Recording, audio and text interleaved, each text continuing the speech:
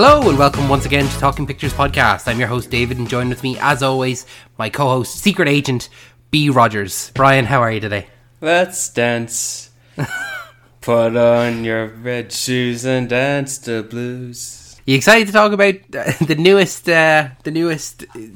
action spy thriller? No, well, maybe not thriller, but spy mystery that has hit our screens this week. You're talking about the new trailer that came out the other week with Henry Cavill from celebrated acclaimed Britishman director. Yes, my apologies. I'm jumping way too ahead there myself. Sorry. So hit us with the trailer of the week. Yeah, as I was given a bit of foresight there, my first anticipated movie for 2024, The Ministry of Ungentlemanly Warfare, starring Henry Cavill, directed by Guy Ritchie. And this trailer is in total much better than the movie we just saw. No, that's just my opinion. I don't want to be too maliciously, but yeah, I like this trailer more than I like the movie we're discussing for this episode. The trailer looked honestly like a lot of fun. Like Henry Cavill in it looks like he's having a great time, and he looks like he's playing a proper character. Remember that signature iconic social media trend where he reloads his fists like a shotgun in that Mission Impossible trailer? Well, here in this trailer, he's going around holding a gun by his waist size and just shooting everything as if, he's stringing a guitar. You know the way you hold a guitar by your waist and you extend your arms? It looks like he's holding his signature machine gun in this trailer, and that's just going to be his signature move. At least I hope so, because he looks class. It's a proper character movie. It's a World War II movie about this ragtag ensemble just going full Inglourious Bastards on a couple of Nazis. And he's joined by a couple of familiar faces. He's got Isa Gonzalez and Alan Richardson. And Henry Golding. And Henry Golding, okay. And then Alan Richardson we actually spoke about in our one of our bonus episodes, the fan casting episode. We picked him for our newest Batman. So it's good that we'll have Batman and Superman teaming up again in a Guy Ritchie film. Yep, 100%. Definitely looking forward to it. So before we go into our review of the new movie Argylle, directed by Matthew Vaughn, I think that it's fair to give a spoiler warning. We don't really give the spoiler warning as much anymore, but a spoiler warning for this movie here, because it's supposedly it's a mystery. Bigger the lie, bigger the spy. The identity of Agent Argylle is a secret. So if you haven't seen this movie, I recommend that you go and see it first before. Like, if you don't want it spoiled, if you don't really care about spoilers, then obviously stay with us. But there are going to be heavy spoilers for this, and I think that it's funny because you, Brian, knew the entire time what the plot of this movie was and who was going to be who. And it's interesting because the first trailer came out. And it only features footage from the first 25-30 minutes of the film. Somewhat. There are a couple of shots that take place at the end that's in the trailer, but nothing like of significant value, that would give away any kind of story beats or anything, because they wanted to keep it a secret. Yeah, well, David, do you want to get into the secret? Do you want to get into the spoiler, or will we build up to it? What do you want to do? No, I think it's the warning has been issued there now, so if you get spoiled, it's your own fault at this point. But so what's the big reveal? The big reveal is that the character of Ellie Conway, played by Bryce Dallas Howard, she is in fact the real Agent Argylle the entire time. If you can believe it. She supposedly got a hit in the head in a skating accident and is suffering from amnesia, as you all do. And she's been writing these books, and it's actually, they've been predicting the future, but in actual fact it's been she's been reliving the past through her books. And we find out that she is Agent R. Kyle, Rachel Kyle, aka Argylle. I don't believe you. No way. It's funny because you knew about this the entire time. In the initial press release about this movie, it revealed the... Right, well, David, first of all, You watched this movie, and as soon as she says in the first 10 minutes of the movie, when she's reading her book and says, when I had that skiing accident, and just, you may as well just forget what she said for the rest of that dialogue, because all you're thinking is, she's Argylle. Yeah. That's the big twist. That's the big secret. The greater the spy, the bigger the lie. But you see, I remember when this movie was announced with its ensemble cast, and the synopsis was delivered, and it was read out. I'm paraphrasing, but it says, a spy who has amnesia starts writing books about spy novels, and they start to realise that the novels they write turn out to be real life events. So in my head I'm thinking, oh cool, Henry Cavill he's playing a Jason Bourne type. He's a spy, and he's a spy novel writer. He's an author, and I guess he has amnesia. And wait a minute, because when the trailer was released, it's Bryce Dallas Howard who's the author, and Henry Cavill is playing the fictional Argylle, a character within the book that's in the movie. So essentially, he's not real, and all the other characters in the books not real. And I'm thinking, so Bryce Dallas Howard is the spy with amnesia. And then I thought, okay, so instead of Henry Cavill being the main spy leader, I guess that was sort of given to Sam Rockwell, male lead or second lead character in total, because okay, cool, it's a bit of I guess you're going for a more grounded, realistic approach, because you look at Henry Cavill, he's an actor who should play Bond. He fits that profile completely. He's very suave, he's got big broad shoulders, he dresses really well, he's very fancy looking. He is the proper poster child of Bond. And Matthew Vaughn, who got him for the movie, said we need an actor who would be cast to play Bond and get him before he gets to play Bond, and that's Henry Cavill. Okay, great, but then you're juxtaposing that stereotype to the real world, which would be the likes of Sam Rockwell.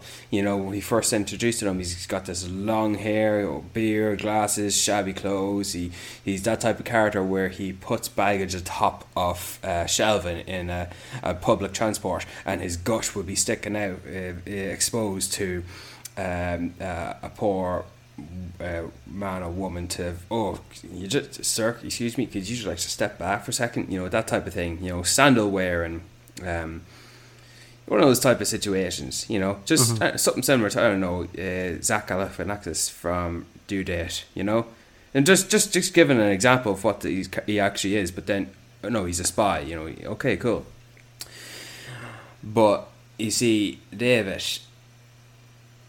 I'm watching this action scene that takes place in the train, and okay, so this guy, he's supposed to be the real life spy, and they keep referring to the concept and ideology and career in that of it being a spy.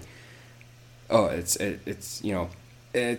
feels like they're trying to, I think it's what they were doing here is what they were doing to identify the ideology of superheroes in the Glass movie that M. Night Shyamalan did, talking about superheroes and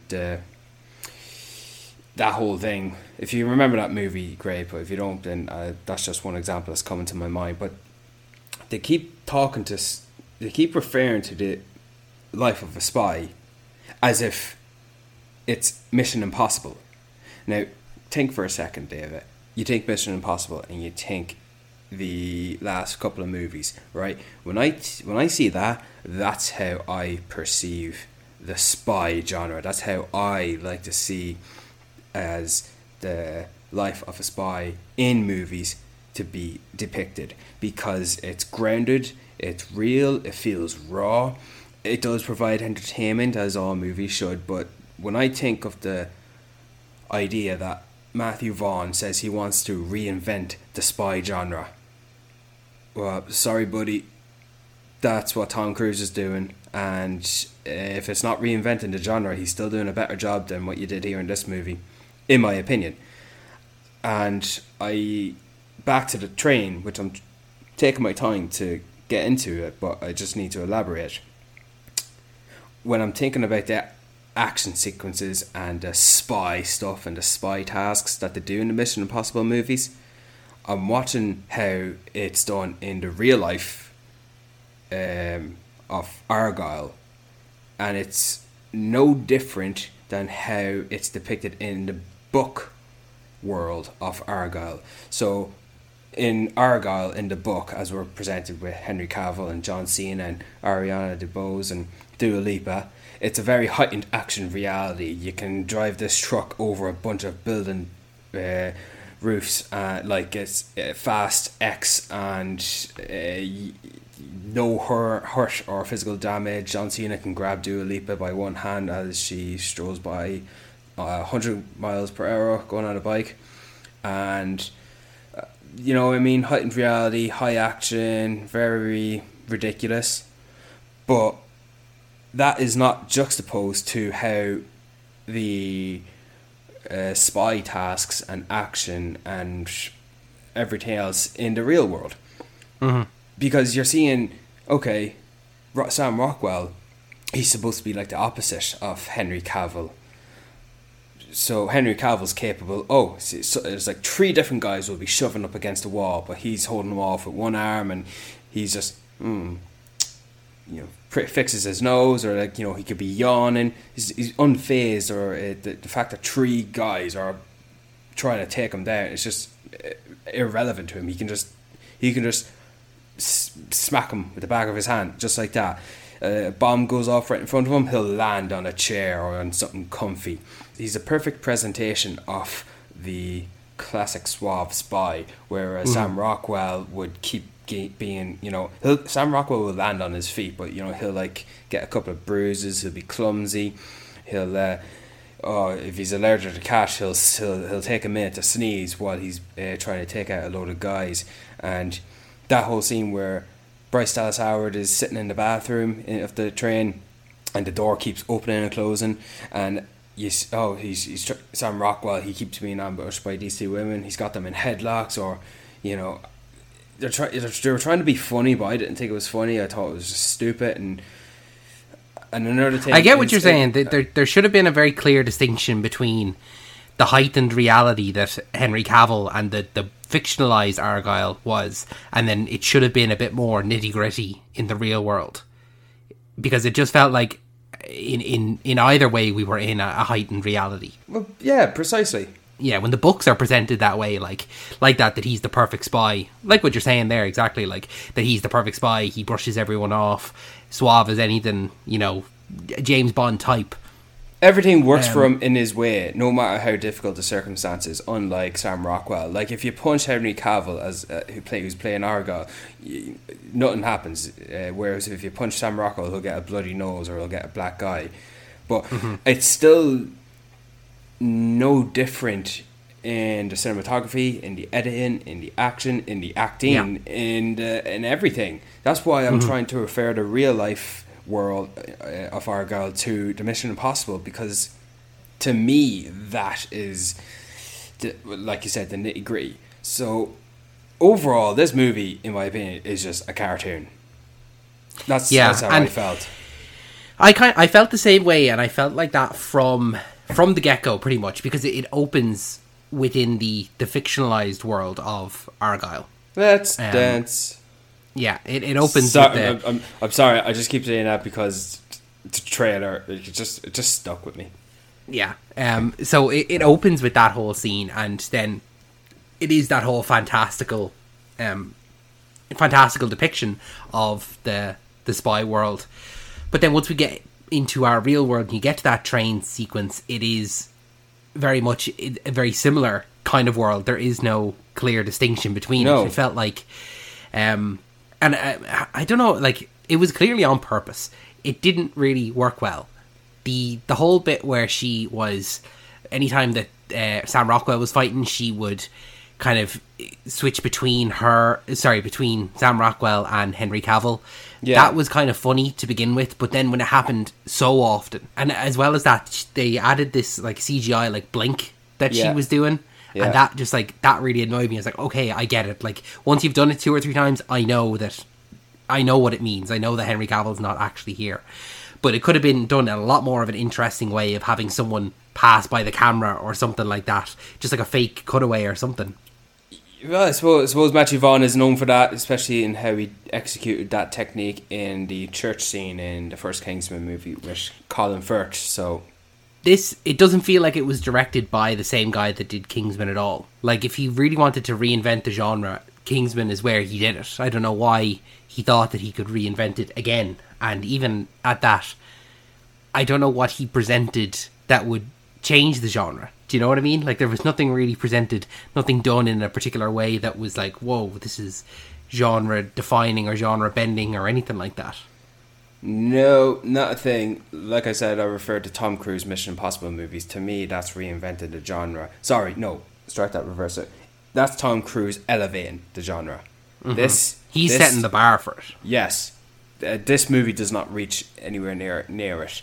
And back to the whole idea that when Bryce Dallas Howard, Ellie Conway, she's watching Sam Rockwell doing a whole bunch of tomfoolery, fighting, being all clumsy about it, still pulling himself up by his bootstraps while having time to make a quick comment and yeah, it's okay, she didn't hurt me that bad, or you know what I mean. You can do that for Henry Cavill in the Argylle world, he just takes out a bad guy and says a cool, slick, funny line, or in between fighting guys in a big action scene, you can make a quick comment or a funny remark, or you can wink at the camera.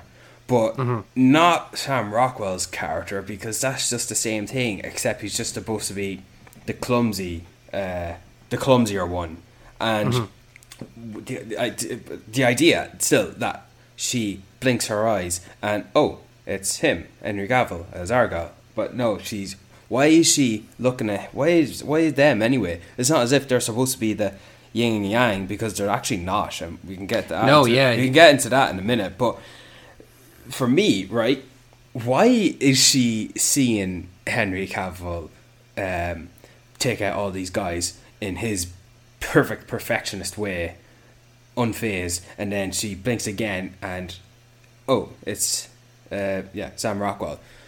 I think it's supposed to be like that her memories are coming back, that she's remembering. But then it does raise the question, like you were saying, Sam Rockwell isn't Agent Argylle. No. He is John Cena's character, and she is Agent Argylle. So it makes sense at a later stage when she's like talking to herself in the mirror, because she's kind of talking to two sides of herself. But when she sees Sam Rockwell being him, that then it just confuses it. Like, I guess, was it there to be a false lead for people to think like, is he the real Agent Argylle? Because that was a whole part of the marketing, in that the end of every trailer was like, it's time for you to meet the real Agent Argylle. So if that hadn't been in that, is there really I think people going into it are set up for waiting for this twist, and so he's leaving breadcrumbs, or false breadcrumbs, to see who the real Agent Argylle is. I just don't think that worked in any sense, when he's not. He's supposed to be the John Cena character. First things first, when she's talking to Argylle in the mirror, and then she starts seeing him from that point on in a couple of reflections, and he's talking to her as if he's her imaginary friend, but it didn't feel like it was her imaginary friend. It was what her memory's trying to reach out to her and convince her, remind her who she is.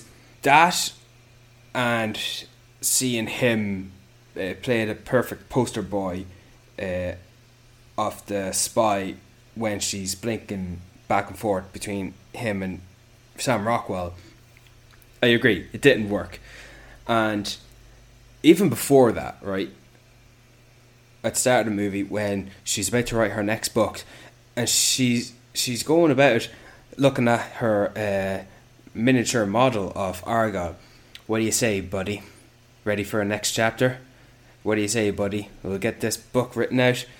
Mm-hmm. That felt like, well, first it didn't felt like, it was just fucking shit dialogue. Mm-hmm. Like, maybe if she was talking to the cat, Alfie, yeah, okay, maybe.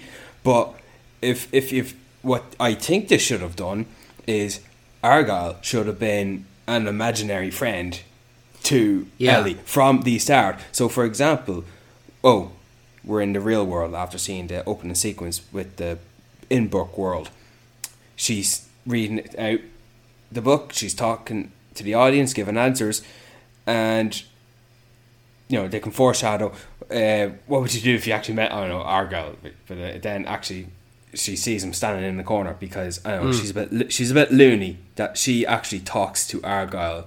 That can, based on this movie and what it was, I would have accepted that. Yeah, at least that would have been a little bit more clear that, he's always there, he's always trying to break through or something like that, but it's only ever since Sam Rockwell. It started. See, she was talking to, the miniatures as if, but they should have had Henry Cavill there with Ellie in the room as she writes the next chapter, not in-world book, because they only started that when Sam Rockwell came aboard, and then I guess now she can just talk to Argylle as if she always has. Yeah, I didn't like that, and like I said, if they just introduced that at the start, I would have accepted it, and I would have, at least we had that going for her. I kind of would have then gotten on board with the idea that Ellie, she's on her own, but she's got this imaginary angel on her left shoulder, sort of giving her confidence, and talking like that. If it had been that, then it would have actually, you kind of unlocked something in my head there. If it had been Argylle, and like that, he's an imaginary friend, and he's giving her little tips. Do you put your head down here, or lift your left hand or something to block something or whatever. And it's actually her kind of muscle memory, but it's presented in a way that he's giving her tips on what to do, but it's actually herself. Yeah, and then that can be her memories trying to tell her what to do. But exactly, as opposed to the scene where he just punches her and all of a sudden she's unlocked, and how you described it, like Neo, who's like, I know Kung Fu, like all of a sudden she knows it all. Dude, give me a second to just explain this next issue I have with the movie. I know I said I would have gotten on board with this movie if they had done a few extra scenes, but I don't think it would have saved my criticism on the fact that, she's been informed, shockingly, she's Agent Argylle. Mm-hmm. Agent Kelly, Agent Rachel Kyle. Wow. Who'd have thunk? Mm-hmm. So she's going out, probably the best acting of the movie in this one scene where she's shouting at Sam Rockwell and he's, shouting back at her, Jesus, Sam Rockwell, he won an Academy Award because he walked across the street drunkenly and threw a kid out the window. So just bear in mind, he's capable of giving a great performance. Not here, but still this scene. And, au revoir, I don't like Eddie Conway, I miss Rachel Kyle, so gives her the keys. Alright, she's gonna take the keys. Slow motion, he's gonna punch her. What's she gonna do? She's gonna fucking Karate Kid. Deflects it, stops it. Yeah, you wanna dance? Just have a bit of a fight, it's like that ninja dude fighting Neo in the Matrix to see if he's worthy of fighting, to see if how good is he. So Bryce Dallas Howard is she's like been unlocked somehow because her instincts of self-defense and fighting opponents in hand-to-hand combat is like coming through like a button has been switched, and it's like and she looks at her hands. Whoa! If it was a Marvel movie, you put some fucking glowy light on her hands. Whoa! I can fuck shit up now. And that, I'm not done, David. Going forward, later in the movie, the ice skating scene. So, and I'll get ahead of myself with the action scene where it's a whole bunch of smoke and they're shooting everyone while they dance. But the ice skate, this is more relevant in the ice skating scene, because she asked Sam Rockwell, "Wait a minute, in my file it said that I was an ice skater. Is that true?" "Oh yeah, you can ice skate." "Well, great. I haven't done it in 5 years, but wow, I'll just go do that, and I'll fucking do ice skating like Margaret Robbie 10 times over in I, Tonya. But it's on oil. Slap some knives on her boots, and she can just, pull an Argylle by, and when I mean Argylle, I mean in book Argylle. So she can just go around with a knife and just kill everyone, and it's just, she can just, whoa! Just because I've been told I can ice skate like a fucking legend. I can fuck shit up. If that was in the book, then yes, that's how I would have wanted it to be. Heightened reality. Because that just does not fucking work. And didn't like that either, David. Yeah. Do you want to jump into some flashbacks before we go any further? I need a break, yeah. Yeah, okay, brilliant. Laura, play that jingle for us.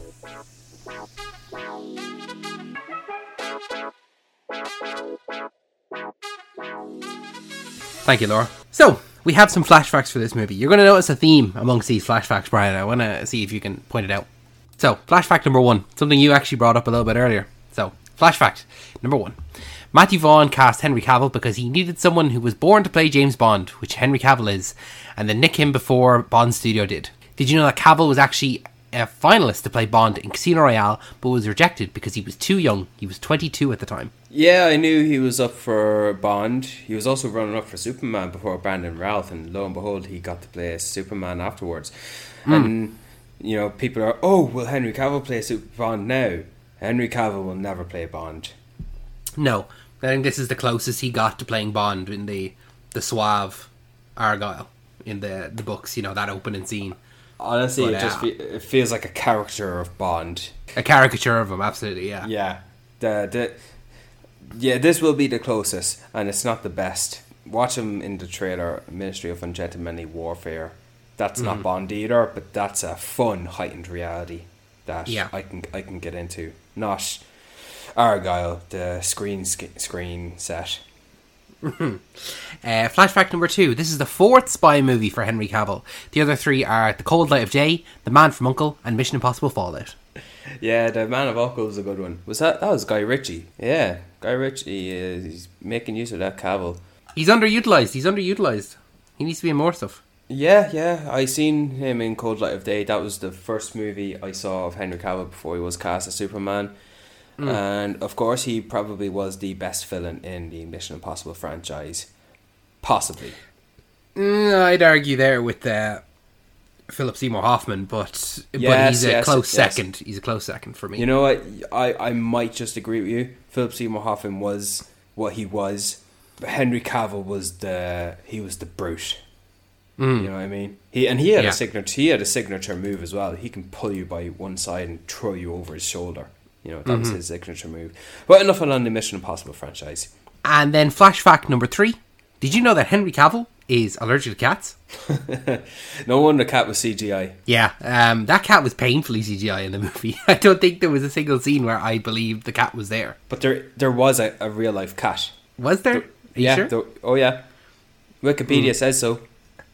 Well, it doesn't. It didn't feel at all like there was a cat anywhere on set. Like I couldn't think of a single scene where maybe when it was sat in the thing when she was writing the book. I don't know, David. The cat looked fucking CGI to me throughout the movie. It looked CGI, but there was a real life cat there. I don't know, but it felt like they were using the cat as a signature connotation when looking at like media posters or something like that. In fact, David, the very first like teaser sizzle I saw of Argylle was not just the main trailer. It was like a 30-second or so or 20-second clip, like a I don't know. It was the scene where Sam Rockwell and Bryce Dallas Howard are on the roof, and he throws a cat off the roof, and Bryce Dallas Howard's reaction of catching it. So when I saw that, I thought, out of all the ensemble actors you're introducing us first, it's those two. Where's Henry Cavill, the guy who I thought at the time was supposed to be Argylle, the main character? But He is Argylle, but he's not the main character. In fact, you look at the poster of this movie, you have Henry Cavill in the middle holding the cat, who he never comes into contact with the entire movie. And to his left or right is Dua Lipa, who's in less than 5 minutes of the movie, and Sam Jackson, who doesn't have a screen sharing with Henry Cavill or Bryan Cranston. And then after them two, you have the two lead characters, Sam Rockwell and Bryce Dallas Howard. Interesting marketing, absolutely. For a second there, I thought possibly the cat was Agent Argylle, but I thought based on the significance of the cat in all the marketing and the imagery, I thought so too. But no, not the case. And that, Brian, brings an end to our Henry Cavill facts section of this episode. Laura, play us out of here.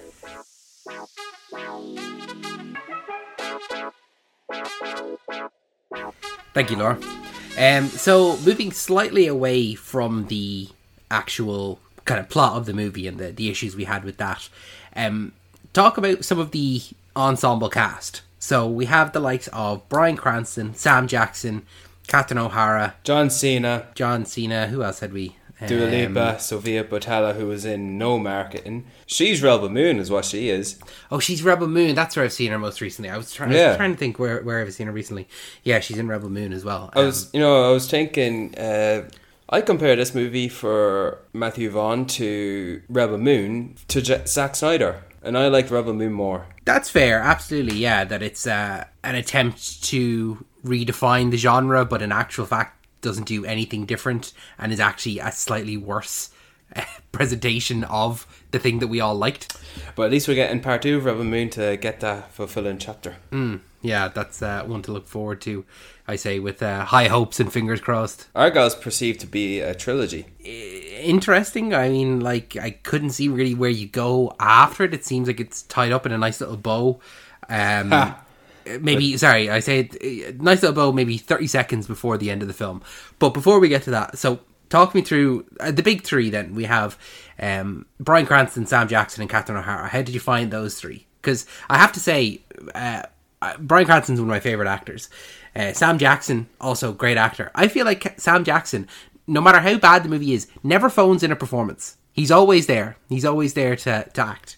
You know, he might be playing very, very wildly different characters, but he's always giving it something. You know, he's never phoning in on a day. Like, for him, that's a day he's filming. Fuck, you're right. It could be a day's film. Well, I don't know, maybe 2 days or something like that, because he really is in just the one costume in the one location. It's walking from the house to the garage. Yeah, that's it. And then sitting at the desk. Talking about how the origin of a certain type of grape and how that grape is a metaphor to Ellie Conway's suppressed memories as a secret agent.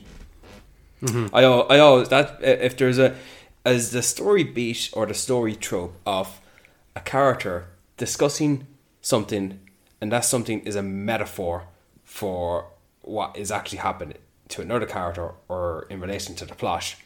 If there's ever something like that really just was like on the nose, that took the biscuit. But it came from Sam Jackson, so that's okay.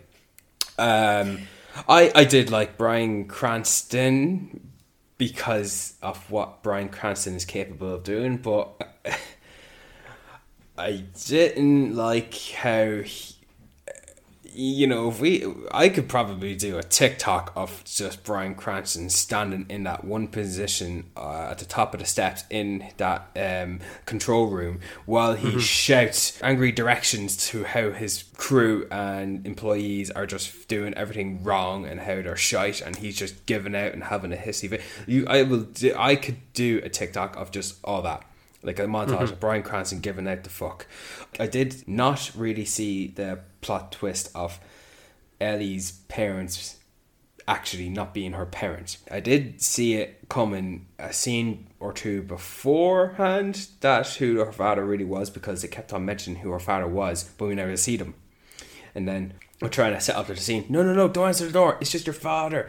Oh, who's going to be Sam Rockwell because she thinks he's going to kill her. Opens the door. Oh my god, it's the villain of the movie, Bryan Cranston. He's wearing normal clothes for some reason, but okay. Oh, is it? No, it's a Vulture from Spider-Man Homecoming. You guys, Michael Keaton moment.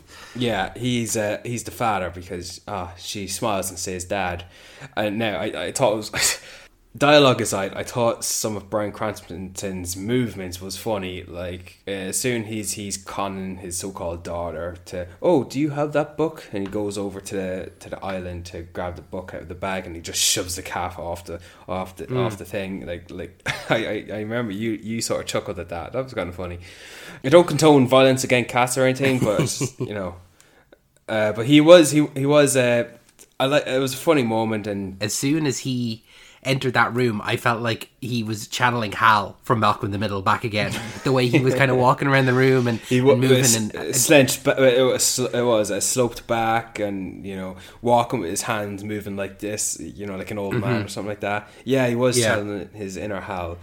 But Catherine O'Hara, the mom from Home Alone, that's crazy. And that's her, right? That's her, yeah. No, I thought initially when I was watching the trailers that she was going to be the Agent Argylle of it all. That she was that she was getting the books early and she was committing the crimes before they were published. And that's why she was so eager to get her to keep writing. But then that was just from the trailers. That was just from the marketing. And then as soon as the... we heard about the accident. She's a British villain. Now, I did like how he shot this and how he edited this. Sam Rockwell bursts in and points the gun at Bryan Cranston, and he's just pretending a little bit. Oh, I have money. Please don't hurt me. Please don't hurt me. But then he drops the facade quite quickly. Enough of this. And then Catherine O'Hara, as the mom, you know, arm around Ellie's neck, puts a gun to her face, slow motion. She speaks in a British tone now, and the way this slow motion was done with Bryce Dallas Howard looking over at a mother, staring at her, what? Because you just heard her speak British, and then slowly looking down at the gun. There's a gun at her face, and then her eyes just opening up. And I thought that was funny. But funny, I didn't like any of the slow-mo.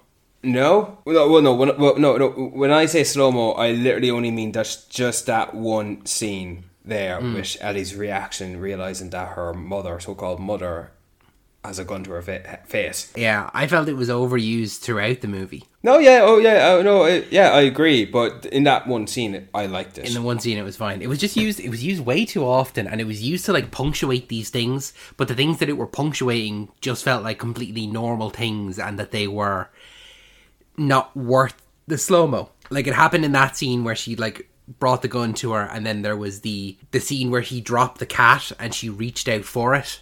Yeah. And I was like, okay, I could see, but like there's nothing big happening in this slow motion shot.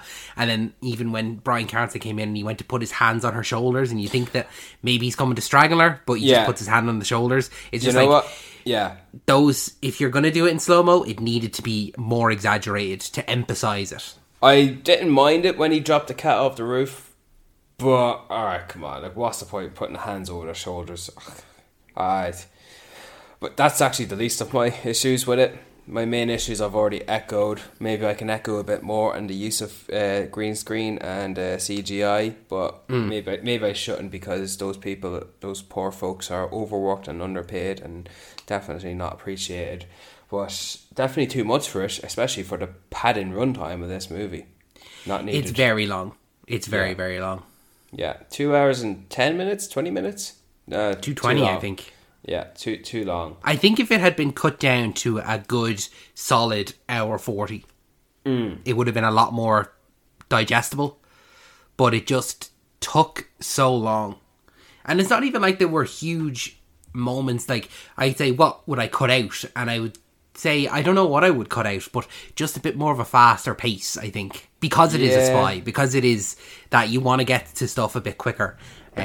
But it was a slog to get through. And if you're not on board, like someone like yourself, like I accepted it a little bit. Like at the beginning when the whole Henry Cavill Argylle, like the book, we were watching that, I was like, okay, this is the world that we're in. I can accept this. If this is what it's going to be, I can accept that. But then that bled over into the real world, so it became harder to accept, and it got harder and harder the more cartoonish it got, because we were no longer in the book world. Like when it got to the fight sequence with the smoke and them dancing and shooting people, I was like, okay, this is, in what world are these guys fair enough they have the masks on, but in what world are these guys? They're fighting not trained and wouldn't have gas masks on them, and they're getting away with dancing and shooting them all in the head. And then it's directly followed by the ice skating scene, which is just way over the top cartoonish. It's just beyond cartoonish. That should be in the book. Even the oil, it was oil, and it wasn't ice, it was oil, and it was CGI oil as well. And when your man goes to step on the oil, he slips. That was fake as fuck. And my biggest takeaway of this movie, it is just a cartoon, and not in a good way. This is just it's just very cartoonish. I didn't like. What a waste! What a waste as well. And I thought maybe it was going to pick up once Sam Rockwell bursted into the room, and you realise the parents are the bad guys who faked it. But even then, that was a stretch. Like, you convince someone who you are, and you believe that for 5 minutes, and I'm a writer, and I'll write all this shit out. Even that main premise is kind of hard to swallow as well. That it's just completely accepted that she is. I suppose in a way, it's. Sorry, I'm contradicting myself because I figured out that. So the main premise is that she's going to write the future and predict where would have gone, and I can understand it's actually because she's writing her memories. Yeah. But at a point, it does become like, you're going to write the next chapter, and like stuff that she's going to predict, or what would she do next, or anything. So yes, it is kind of a bit of a stretch that she is supposed to be writing stuff that she might not know at all, and she's just guessing, and they're completely taking it on blind faith, and it's just like, that's where it is, and we have to get whatever she's going to write next. Honestly, in summary, this movie was just a whole bunch of style with a complete lack of substance. Yeah. I think that he does this style also a lot better in a lot of other movies, whether it be the Kingsman movies. Kick-Ass, X-Men 1, First Class. So, yeah, he does. Now, did you like Kingsman 2? The fucking Pedro Pascal one? Not as much as the first one, but I still enjoy a lot of aspects of the second one. Did you watch The King's Man with Ralph Fiennes? I did, and I didn't like that as much as the other two either. Right. But I still enjoyed aspects of it. This is just not it for him, and it wasn't worth it. And I thought, please, Sam Rockwell, be the Pedro Pascal of the Kingsman 2, but he just wasn't that. Like, even that scene where they're in the apartment and he thinks Ellie, who at first didn't want anything to do with the whole spy thing because she's a fish out of water, as she doesn't remember yet, but then all of a sudden she's taken further over interest in trying to find a clue, and he's just trying to leave. So wait a minute, you're the spy, she's the fish out of water who just wants to run and hide. Why is she taking the over enthusiastic interest in trying to figure out this, as if she was on board with it from the get-go? I just don't like how Sam Rockwell, you want to waste time, let's waste time. Hey, you want to dance, let's dance. He does a little dance for a few seconds too long, and he steps as part of his dance, and he feels a thud, because you know, I've just walked a bit, taking one step, and you heard the thud instead of just making that stupid thing about the dance and then trying to crush someone's head. It's just like the twist. Even the slow-mo at the end where she's doing the twist in the gold dress to kill him because she's been winter soldiered by some codes.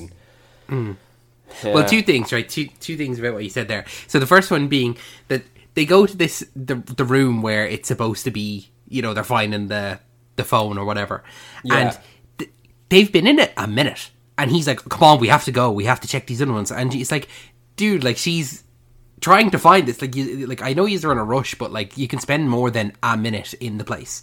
And then her ripping the wallpaper off the walls actually had nothing to do with him finding the thing. It's like, he could have walked across the room, like you said, exactly, and found the exact same thing. It was just a very stupid, convoluted thing of, I'm going to rip all the wallpaper off the walls. And he's like, okay, well, in that case, then I'm going to do something stupid like a dance. And then he finds it. And it's like, okay, what was the wallpaper at all to do?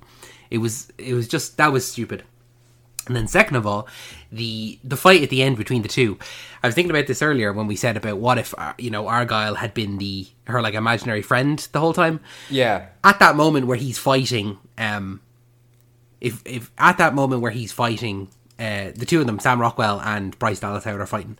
If when she kind of got that brainwashed moment and she points the gun at him, if at that point then it was actually a fight between Sam Rockwell and Henry Cavill, I would have actually liked that a bit more, because it's like Argylle has taken over her completely, do you know?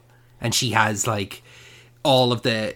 I just would have liked to see that a bit more than the fake fighting of Sam Rockwell and Bryce Dallas Howard. It was very fake, wasn't it? Yeah, it's just like it's all of a sudden now I'm activated, you can't beat me at all, and it was just a little bit hard to believe. I suppose it might have been a little bit easier to believe if it was a visual representation of him fighting Henry Cavill. It's a little bit more believable of that he can't beat her, but he could barely land a punch on Bryce Dallas Howard, and that just didn't seem believable based on all the fighting he had done before. It was just a bit... I would have just liked that a bit more, to have like an unlocked version of Argylle, and it be Henry Cavill versus Sam Rockwell, just for that one scene, do you know? But like we always say, if we want to change scenes and rewrite stuff, we should have wrote it from the start. It is hard to write films, so... Thank you for reminding me of that, and listeners, that is definitely something I love to stand by. If I wanted to have changed something in this, I should do it myself from the get-go. Yeah. Look, it's not easy. Look, it's not. Yeah, it's not easy making a movie. Of course, it's not. But I paid for it and I watched it, and this is my opinion. So yeah, I think it's a movie that can be a lot of fun. Like, to be honest, when we finished up and I was standing outside, I was waiting. You had went to the bathroom and there was a guy there, and a guy said, he said to his kids, he's like, "What do you think of that?" And they were like, "Yeah, it was good." And he was like, "I love that. I thought that was brilliant." So some guy really, really enjoyed it. And I think that it's not difficult for people to enjoy it at all. If you're going in, that kind of opening scene sets the tone. Like, just imagine this for the entire film. Like, go in, don't expect a whole lot. Don't expect the movie to change your life or anything like that, but you can have fun with it. You can sit down and enjoy it and have fun, but it's not going to be for everyone. No, I represent that part of the camp, definitely. Mm-hmm. It's not for everyone. Even worse, David, and I really need to echo this fact. I realised that this movie was using the newly released Beatles music now and then. It is classed as the official final song from the Beatles, and we listened to it play, in the overtune, like the characters can't hear it, but then later it's played as a song in like a ballroom, and Bryce Dallas Howard and Sam Rockwell are dancing, and he says, "Oh, this is our song." And I'm thinking, wait a minute, that Beatles song, that came out in around November 2023. Them two have not been together in 5 years, and before 5 years they were together for however long, and when they were in a relationship they were together. So what's the crack here? Because when is this movie set? Yeah. Yes. Well, it's with no reason to expect that it's set in none other than 2022 or 2020. No, sorry. No, it's 2023. That's how I take it. Mm-hmm. But it's been 5 years, and it's been, let's say, a couple of years before that, and they're listening to a song to a class iconic band that the song was not released yet. So I'm thinking, you're not fooling anyone here, Matthew Vaughn. Mm-hmm. You can't. Well, he's not fooling Agent B. Rogers anyway. You're not fucking fooling this Beatle fan. This movie did not deserve to have that song in it. And it's a nice little old-fashioned Beatles song, but I definitely didn't deserve that. But I did like the Boy George Electric Energy song. That's a good tune. I like that. Well, I'm glad that you were able to take some positive out of it, even if it is just one song. Yeah. What do you think of Ariana DeBose? Oscar winning Ariana DeBose? Like, she was fine, really. It was her biggest contribution to this movie is that Electric Energy song with Boy George, not the character she plays.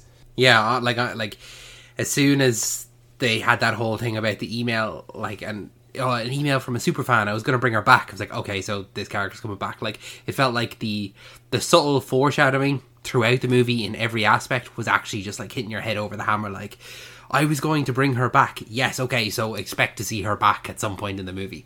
It just, there was no subtlety throughout, so I didn't have much of an opinion on her, to be honest. Like, we saw her, pull up in the car and then pull up in the speedboat. Like, she wasn't really much of a character to talk about, you know? It's just funny that because she created this character, from her conscience, but it's a character in a book, and she sees a picture of the real life person, and she, wait, is that? Yep. If I write a story and I think of a character and I see a picture of a person and they might have the same hair color or skin color as that character, but they're not gonna be, because you can't picture a person in your head and it's gonna be that person in real life. And not because they draw up from memories, because it's just not something I don't think people can do. So just they're really extending that line of grounded reality. I don't know about you, but I'm ready to put a nail in the coffin of Argylle. Do you think we'll get a sequel? Do you think there'll be a second and a third? Don't care. Don't care. Yeah, well, no. That pretty much sums it up. Have you got a recommendation for us before we go? Say goodbye to the people. David, I have a class recommendation. I don't know if you've been watching it. I don't know if you've been watching this, but I have started watching the newly released Amazon Prime show, Mr. and Mrs. Smith, with Donald Glover and, the poor girl, Maya Erskine? Maya Erskine, let's call her. I have not seen her in anything else. She's been in a few things, but of course we all know Donald Glover. Childish Gambino. A new take on Mr. and Mrs. Smith. 8 episodes. I have watched 3 episodes now, and this is a show where every time I'm watching it, I have no need to go on my phone to, as everyone does do. I see this as the elevated work that Donald Glover is capable of doing after his days of Atlanta. I think that these two characters, John Smith and Jane Smith, work so well together. Just seeing them talk on screen as they get their mission of the episode, and it's not like a very heightened reality, unbelievable drawn out mission. It's quite simple in a lot of things, and it's just nice to see it. I am actually not worthy of myself to talk about how great this show is, but fuck, David, you gotta start watching Mr. and Mrs. Smith. It's not even like a remake of the movie with Brad Pitt and Angelina Jolie. It's a reboot. And what I mean by reboot, it's almost like you can. Yeah, it's the same name, but you can just, it's almost completely different. If you saw the movie, it's definitely not a rehash of the movie. It's something different. And good. If you haven't started watching it, start watching it. And the biggest shame of it is all episodes were released in the one day. Oh, okay. There's no. I don't know why they didn't have the confidence to build momentum for a course of 8 weeks. But Jesus, I was thinking to myself, why is Donald Glover considered to be so busy and yet he's barely in anything? Well, if it's because of this high quality, hard to make content, I'm grateful to have it. Okay, good. Yeah, no, it's definitely. Laura and I will probably be looking for something to watch soon anyway, so that'll be top of the list. I'll take your recommendation on board for that. 100% that. 100%. Just to stay in the vein of the spy genre. Yeah. Okay, excellent. I'm not going to stay in the same vein as the spy genre. I'm going to go with a movie I watched during the week, and I've been watching a lot of Oscar nominated stuff just in the kind of build up to our Oscar predictions podcast that we're going to be doing now in the next couple of weeks. So just making sure that I've seen everything in multiple categories. And in the animation category, I watched a film called Nimona, and I thought it was very, very good. I wasn't expecting it to be as good as it was. I had no idea what it was about. It's crazy. I was actually, when I was looking at it, I was like, this is on the level of a Disney movie. Like this, I bet Disney are raging that this isn't one of their movies, because it has a great message, a great story, great animation. Like everything about it was just like, this is so much better than anything Disney's put out in a long time. And then I found out that it actually is, it was a Disney movie. It was under Blue Sky Animation when they acquired Fox. Yeah. And they cut it. Yeah, because we don't want two men kissing in this, so they completely just threw it out, discarded it, rejected it. I don't know if Netflix got it and completed it, but thank you, Netflix. I want a sequel. I've seen it. I've seen Nimona. I have a list on my letterbox of top 5 Netflix animated movies. It's on there. It's great. I really do want a sequel, or even I could do even a live action take on it, but specifically because Nimona just feels like such a lovable character, and there's so much more I want to know about her as a character. Yeah. So, I look forward to talking about it in depth in our Oscar podcast. You know, we'll be able to go into some of the story elements and stuff. But if you don't know what it's about, I'd recommend just watching it. It was an interesting time period and all that kind of stuff. And I that's my recommendation for the week. Fuck you, Disney. But so, Brian, thank you so much for joining me for this episode of the podcast. To the listeners, if you made it this far, thank you very, very much for listening. We appreciate it. Make sure that you are subscribed to us. Make sure that you are following us on all our social media. We are on Instagram. We are on TikTok. We are on Twitter. We're on Letterboxd now as well. If you want to follow us on there, we post all of the films that we've watched, as well as lists containing, you know, our topic episodes and stuff like that. Speaking of topics, if you'd like to send us in one, make sure to send us an email at talkingpicturespodcast1@gmail.com. All of our links and stuff will be down in the description below, so you have no excuse not to find us. If you give us 5 stars as well, we'd really appreciate that. Costs you nothing, gives us everything. And you know what? Share it with a friend. If you have a friend who's looking for a podcast, they like films and stuff, why not recommend ours? Simple. Easy. Not a bad Wednesday waffle, David. Brian, thank you.